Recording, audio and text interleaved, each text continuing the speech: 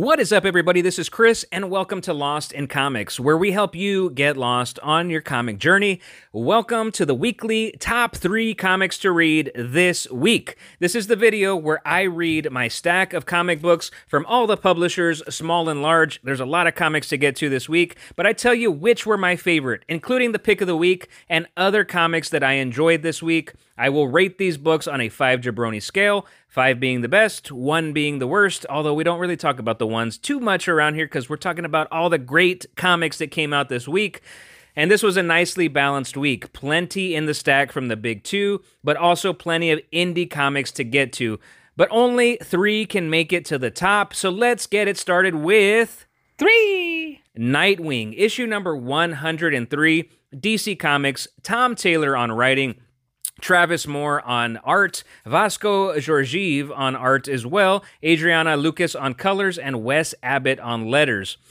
There's something so fun about watching the Titans, this group of characters that have grown up together now working as a cohesive team. I'm a big fan of the Teen Titans and a big fan of team-ups, and it doesn't get much better than this comic book. While Donna Troy, Batgirl, and Starfire are trying to keep Blockbuster's innocent daughter Olivia safe from the Grinning Man who is working with Neuron, Nightwing, Cyborg, Beast Boy, and Raven are finishing their journey in hell to find something that might nullify Neuron's contract for Olivia's soul. I know that was a lot to take in there. Take it in. Nightwing has the answer, but will it matter if he can't resist the devil's temptation to make Dick more than just a man? To endow him with real powers. That can be real tempting for someone that has been a mortal man his whole entire life.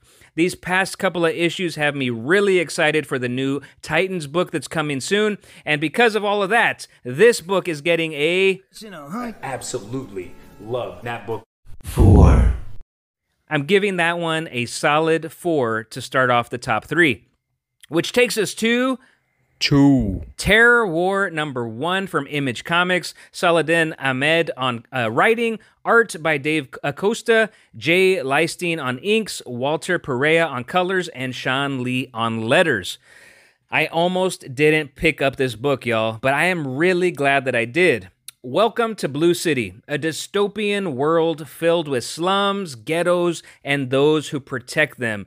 Enter Mohammed Cho, the star of the book, who's cynical but yet deeply rooted in compassion for humanity. And I'm assuming this is all coming from some kind of a past that we're going to find out more about in the pages of this book. But Mohammed is the leader of his own team of terror fighters, who are a minority population and the only ones capable of fighting and destroying terrors. And terrors are giant versions of a person's deepest fears come to life. There's this one panel in the comic where the terror is this gigantic Kermit the Frog-looking character. I mean, talking full suspenders. There's another panel with this giant skeleton soldier. But these terrors, I think they're going to be a lot of fun as it's played out through this series. But not all terror fighters are created equal. There's some that really want to do good and save people from these terrors, but there's others that are in it for the money. The art is fantastic. From opening page, it sets this very bleak, crowded cityscape that puts you right in Blue City. The team aspect, Muhammad's personal journey, the horror of these terrors, I am there for it all. I really liked issue number 1, and I'm giving this book a... I absolutely love that book. 4. A 4.2. A 4.2. So we've got a DC comic, and we've got an Image comic to start the top 3. Which publisher is taking this week's pick of the week? I'm about to tell you right now, but I want to say thank you guys for watching this top 3 comics of the week video every single week. I hope that you get some great recommendations for books that you might enjoy and add to your own pull lists. If you're watching this, if you could do me a huge favor, hit that thumbs up button. That just tells me that you're enjoying the video, and it means a ton to me. I greatly appreciate it. If this is your first time here, welcome to Lost in Comics. This is a comic-loving YouTube channel that explores the comics, the stories, and creators that make comics great. I would love it if you sub to the channel and hit the bell so you get notified every time we release new content here at Lost in Comics. This past Tuesday, I had a dream come true, you guys. I sat down with one of the greatest comic writers of all time via StreamYard, via, screen to screen. But we talked. I talked to Jeff Lemire, y'all. Hearing him talk about his journey in comics and the genuine love that he has for the comics industry. It was inspiring, it was motivating, and overall just a great time. If for some reason you missed that interview, please do yourself a favor and catch the rewatch on this channel. There's a playlist with all of our interviews that we have here, but Jeff Lemire was the last one, and I think you guys will really enjoy that. Lastly, a week from today, Thursday, April 27th, we're hanging out with one of the hottest writers in the industry right now, writer of Youth, Olympia, It's Only Teenage Wasteland, and most recently, Indigo Children. Kurt Pyers will be with us right here on the channel. I hope you can hang out with us. That is all the announcements for me. Let's get moving on to the...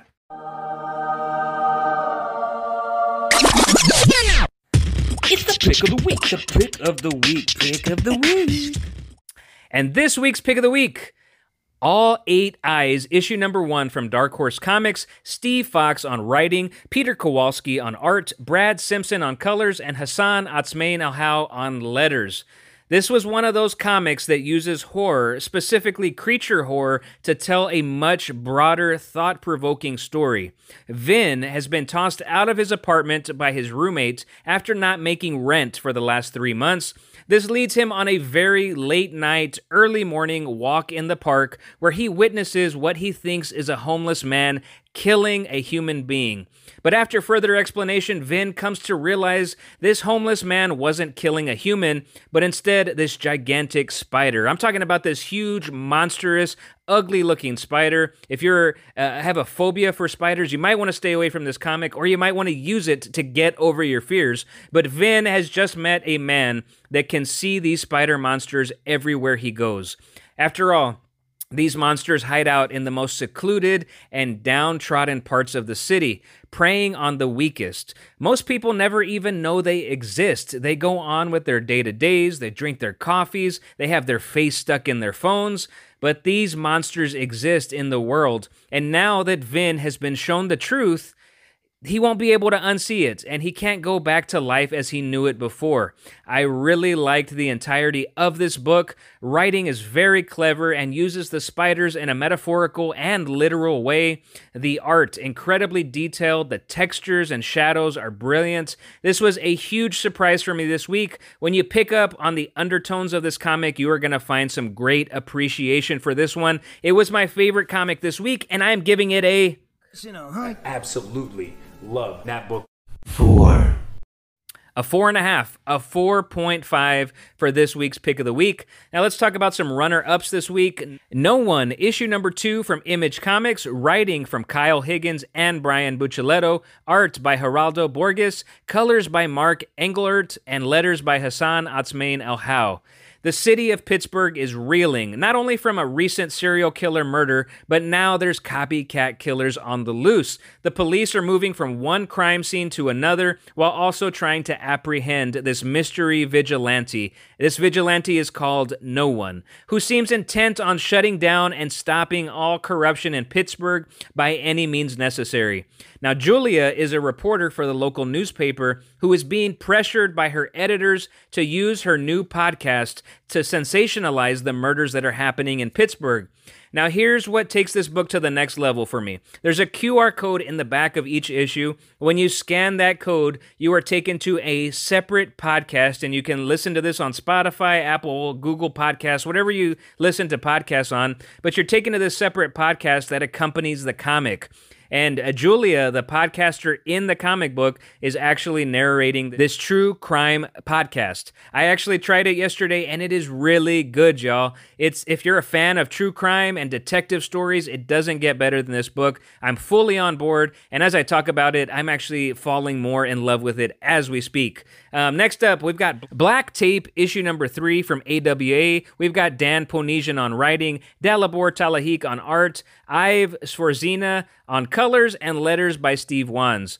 Cindy was married to one of the greatest rock stars that ever lived, Jack King. What a great name. Together, Cindy and Jack found a love like none other. Jack died, and as Cindy is trying to cope with it all, she makes some very startling discoveries in the hidden corners of the rock star's home. Discoveries that appear to be missing people. But who's responsible, and why does everyone want Jack's last tape of the last song that he ever recorded? We've got occult activity, lots of horror and mystery and music right at the center of this one. Only one issue left, and I can't wait to see how this ends. Next up, Chicken Devils, issue number 3 from Aftershock. Brian Buccellato on writing, Mattia Monaco on art and colors, and Buddy Bedoin on letters. I have missed this comic book. Since Aftershock began going through their financial troubles, there are several series that have been majorly delayed, including this one, but issue 3 reminded me why I love this comic book. Mitch, the owner of the best hot chicken shack in town, has gone from restaurant owner to vigilante, with the help of some local police who are willing to clean up the city by any means necessary, even if that means suiting up alongside Mitch in a chicken suit. Mitch's wife isn't having it, though, and gives him an ultimatum to give up the chicken suit or she is gone for good. I find myself laughing out loud a lot at different moments in this book and actually having a lot of fun at every turn. I love hot chicken, and I love this book. I'm going to give some shout-outs this week to Superman issue number 3 from DC Comics, Joshua Williamson on writing. Wasn't a huge fan of the whole Parasite story, but I am a fan of this whole Lex-Superman dynamic and potential team-up that is happening in the pages of this book. Lex is insistent and presents a very convincing argument that Superman should trust him.